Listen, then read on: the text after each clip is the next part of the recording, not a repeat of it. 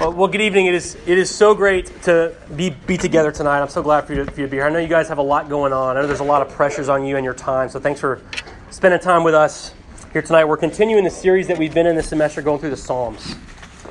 And we're going through the Psalms because for many of us, whether you are a strong Christian and have been your whole life, or whether you're here and you have questions, you're not sure what you believe, we have a sense that there is something greater than us, that there is this God, and we want to know Him, or we want to understand Him, or we want to have who He is affect our life, but we don't always know how to do that.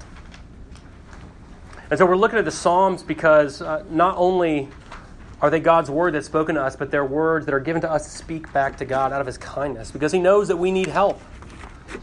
How do we deal with our pain? How do we deal with our joy? How do we deal with our grief? How do we deal with our anger?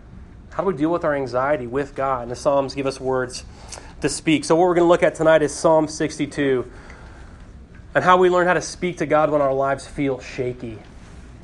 So if you have your Bible, we're in Psalm 62, or it's printed on your handout. It'd be great if you could follow along with me as I read.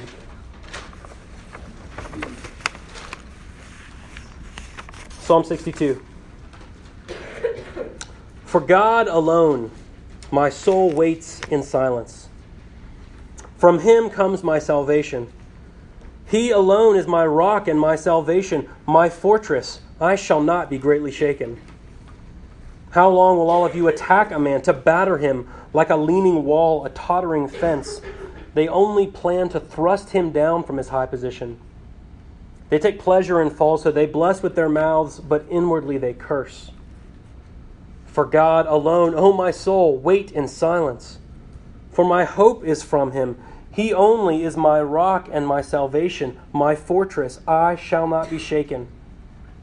On God rests my salvation and my glory. My mighty rock, my refuge is God. Trust in Him at all times, O people. Pour out your heart before Him. God is a refuge for us. Those of low estate are but a breath. Those of high estate are a delusion. In the balances, they go up. They are together lighter than a breath. Put no trust in extortion. Set no vain hopes on robbery. If riches increase, set not your heart on them. Once God has spoken, twice I have heard this, that power belongs to God, and that to you, O Lord, belongs steadfast love, for you will render to a man according to his work. This is God's word. It's absolutely true, and it's given to us because of His steadfast love for us. Would you pray with me, and then we'll get started. Lord Jesus, I'm grateful for a chance to be together with these friends, and we're grateful for your word, that you speak to us and you give us words to speak back to you. I pray that your Spirit would be at work through it even now, so that we might love you more and love each other. I pray this in Jesus' name, amen.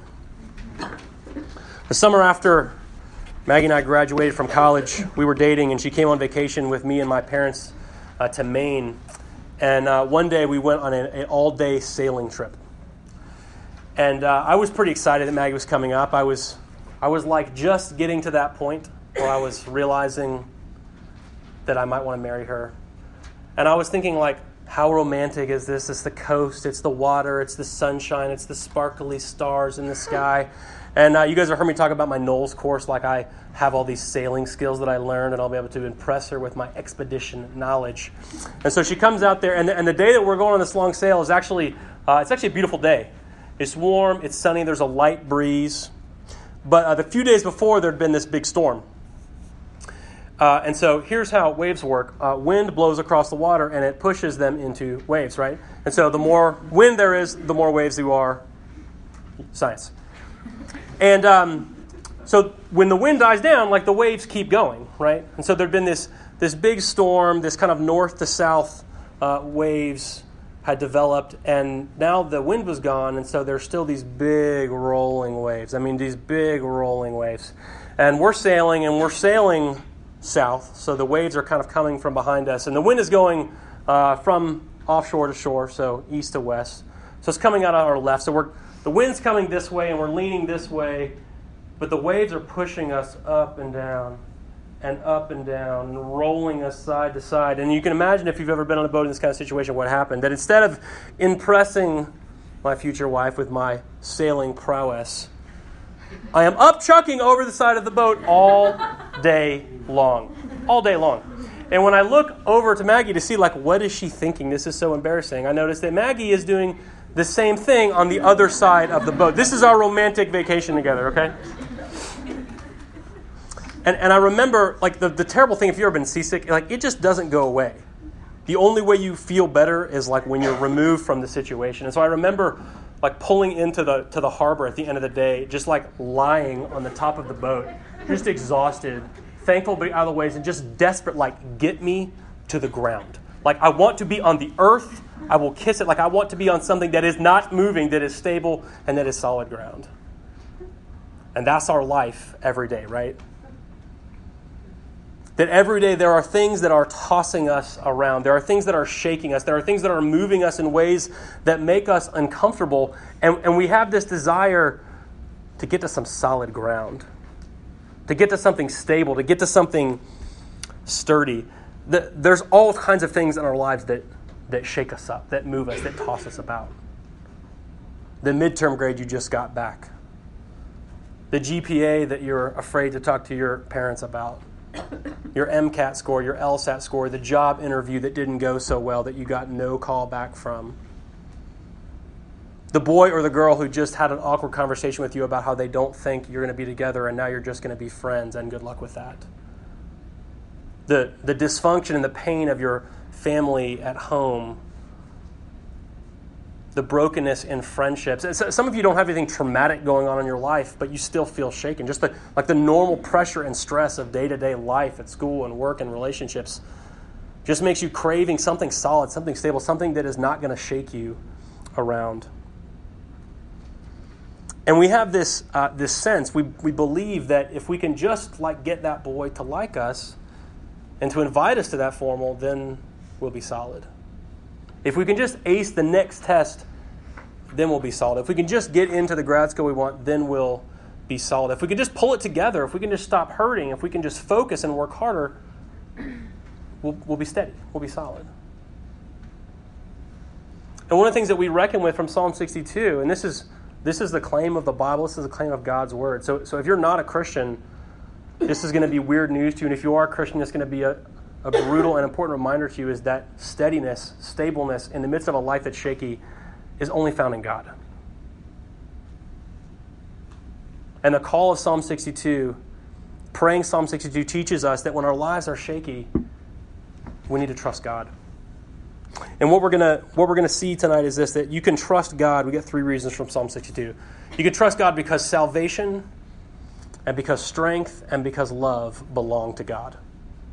Salvation, strength, and love belong to God. So first, you can trust God when your life is shaky because salvation belongs to God. This is what we read at the very beginning of Psalm 62.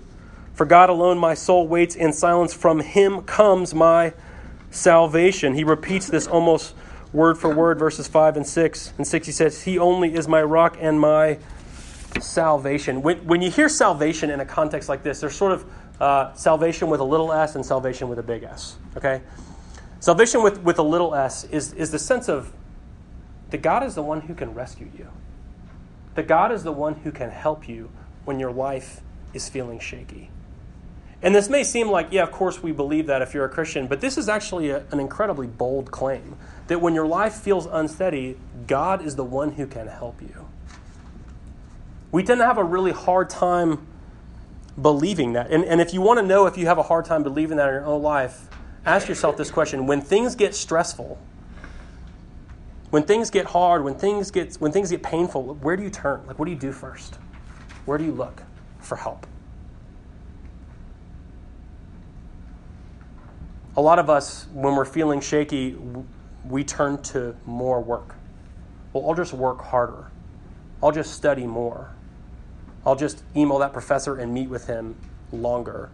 I'll just solve it. I'll just hunker down and put my head down and never leave the library. I'm going to email every alumni who's ever come from this school until I make this thing happen. We're just going to work harder, right? So some of us, the way we turn when our life feels shaky is more of a distraction. Like, I'm going to see if I can watch this entire season on Netflix this weekend, and I'm going to have a lot of good laughs, and I'm going to just stay in my comfy pants, and I'm just going to hope that, like, I don't think about what's hurting me for a while. Or I'm going to go find someone to hook up with, or I'm going to go get drunk on Friday night. Like, I'm going to find some way to, like, remove myself from what feels shaky for just a few minutes, even just for a few hours, even just for a night. Some of us turn to, like, this vague optimism where we say, like, no matter what's going on, we tell ourselves and we tell our friends, like, don't worry, like, everything will be fine. But we don't really know what we're talking about, and, like, maybe it won't be fine. Maybe it won't work out. But we're just telling ourselves it's fine. And then others of us, we just get paralyzed. Like, you get behind in class, and so you don't go to the class because you just don't know what to do.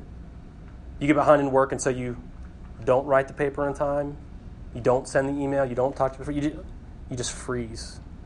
And it just piles on. The water gets higher and higher. Psalm 62 says this, that your first move when you feel shaky is to turn to God.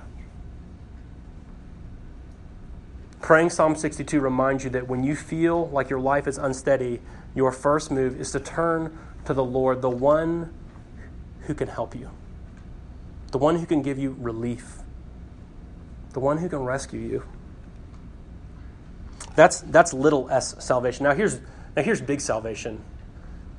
Is it, of course, when we read about salvation in the Psalms like this, what it points us towards is the way that we've been saved through the death and resurrection of Jesus. That your souls have been saved, that the biggest problem that you have in need of forgiveness has been solved for you, has been gifted to you. You've been forgiven in Jesus. You've been saved. So do you want to turn to some homework, or do you want to turn to the God who died for you? Do you want to turn to Netflix, or do you want to turn to the God who conquered death for you? Do you want to turn to the arms of someone that you don't really trust? Or do you want to turn to the one who says, I will always be with you? Psalm 62 reminds us and teaches us that our first move is God. You can trust God because he's the one whose salvation comes from. The second thing is this: you can trust God because strength belongs to God. In the same phrases that I read before about salvation, we read words like this: God is a rock. God is a fortress.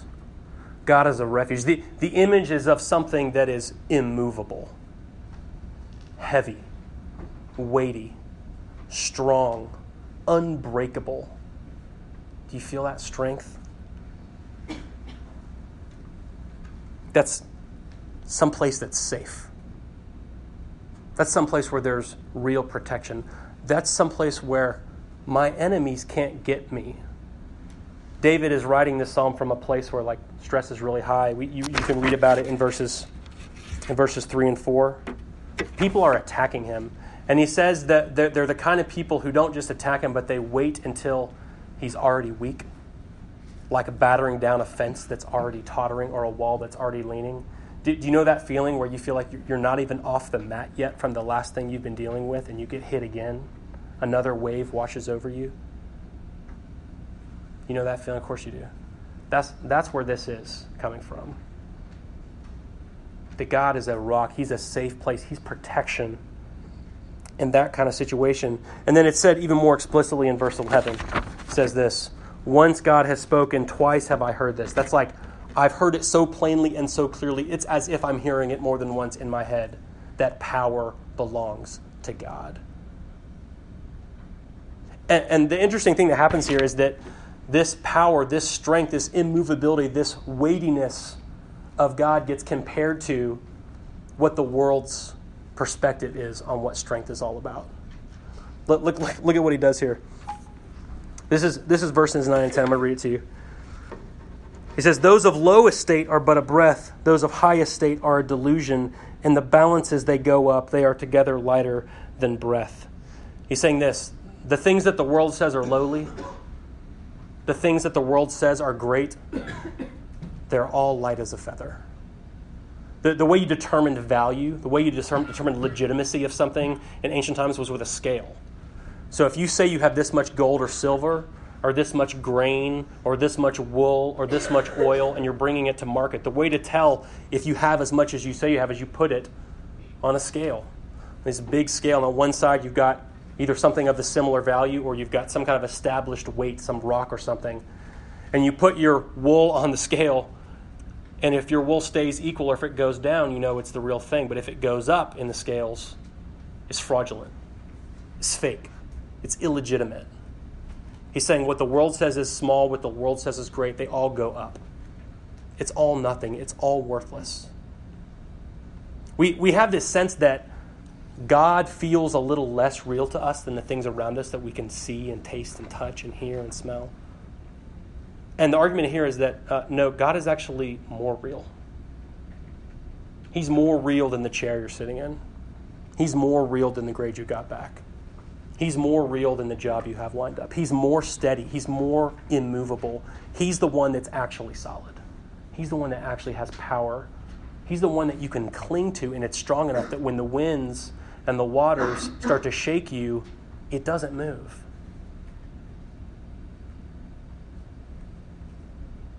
You can trust God because he is the one who in the scales goes down. The word in the Old Testament for glory literally means heavy, literally means weighty. It's the thing with real weight. And of course, we look forward to God, not just the one who created the world. This is the one who conquered death, who's so strong that even death could not hold him. You can trust God when your lives are shaky because he is the only one who is strong enough to give you solid ground to stand on. And then lastly tonight, you trust God because salvation belongs to him and strength belongs to him. Lastly, because love belongs to him. God is sort of set up here as the opposite of the attackers in verses 3 and 4. Like they're a threat. They threaten and he saves. They're weak and he is strong. They hate and curse. And he loves and blesses. That's what God is all about. That's why the final culmination of this in the last verse is this.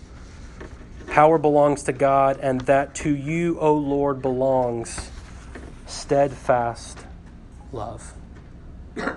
This is the ultimate reason why God is the only one that you can trust. It's because he's the only one who loves you with a steadfast love. And the marvel and the mystery of God is that he's huge and near at the same time. That he's strong and gentle at the same time. That he's mighty and loving at the same time. In our world, the bigger, the stronger, the mightier, it seems the most corrupt, the most oppressive, but not so with God. I think one of the things that seems to shake us the most, that we seem to care most about, the most makes us feel like our life is not on solid ground, is just the complex challenges of the dynamics of human relationships. Like that's the thing that gets to us all the time. And I can tell you, like, that's the thing that's gotten to me today. That's the thing that's made me need to pray this psalm today. This is the reason why, like, you compete with and compare yourself and are bitter towards your friends that you love every day, even though they're your best friends. This is that, like, obsession you have with what other people think about you and how that you let that determine how you're going to live your life. This is what leads to that fear of being rejected, that fear of being alone, that fear of being unseen or undervalued or underappreciated. This is why it hurts so much when someone treats us badly. Like, these are the things that can shake us. And the truth of the message of God's word is that you're actually, of course, made for relationships. You're actually made for connection. You're made to desire intimacy. You're made to want to be accepted, to want to be fully known, to want to be fully understood, to want to be fully delighted and fully loved. You're made for that. And one of the things we have to reckon with as broken humans is that is something that you cannot find in another human being. Not fully. You will not find another human being who will know you well enough to make you feel completely known. You will not find another human being who can accept you as you are and not care about your faults and quirks enough to make you feel accepted. You will not have a relationship with another human being who will delight in you enough to give you fulfillment and joy. You will not have a relationship with another being who will love you perfectly, who will never stop loving you, who will never stop forgiving you, who will never stop in his promises toward you. You can't find that in a human. You can find it only in God. That actually is the message of the gospel, is that those things are true of you in Christ. That Christ is the one who sees you and who sees you down into your soul, down into your heart. He knows every thought, names every hair on your head. That God is the one who fully understands you and who fully loves you. Who in Christ accepts you, never questions you, never judges you, never is disappointed in you. Do you know that God is never disappointed in you? Do you know that if the gospel of Jesus' blood shed for you is true, then God is not disappointed in you, even in your broken moments? His love for you never fails. You can trust God because he is the only one who loves you with a steadfast love, with an eternal and everlasting love.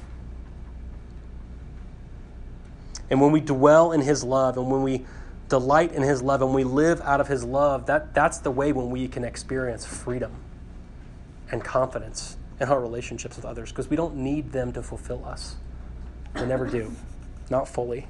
And in the ways that they do, of course, in the ways that we do experience goodness and beauty in our relationships, and of course you do, those only serve as a foretaste of God's love for you.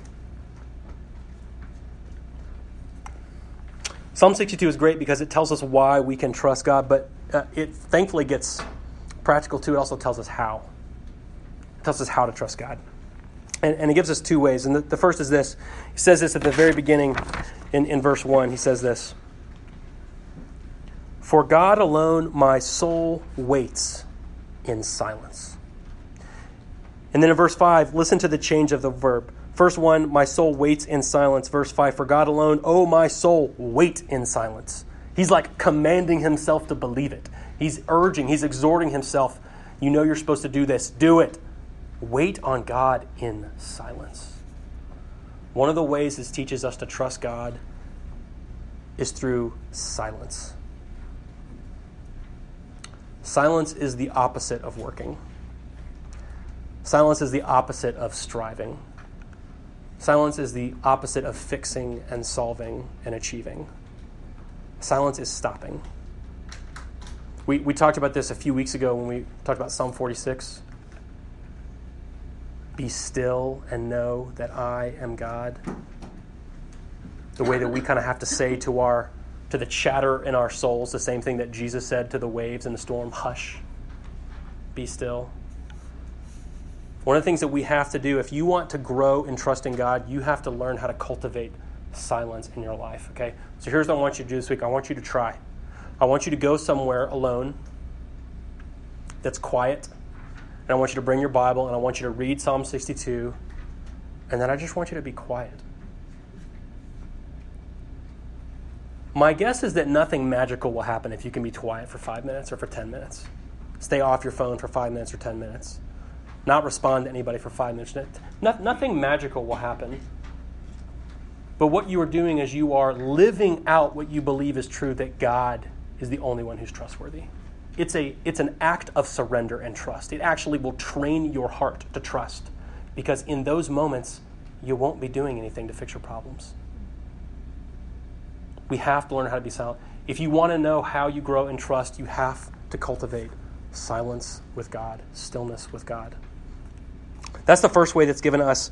The second way that's given to us, we read in verse 8, says this, trust in him at all times, O people, pour out your heart before him.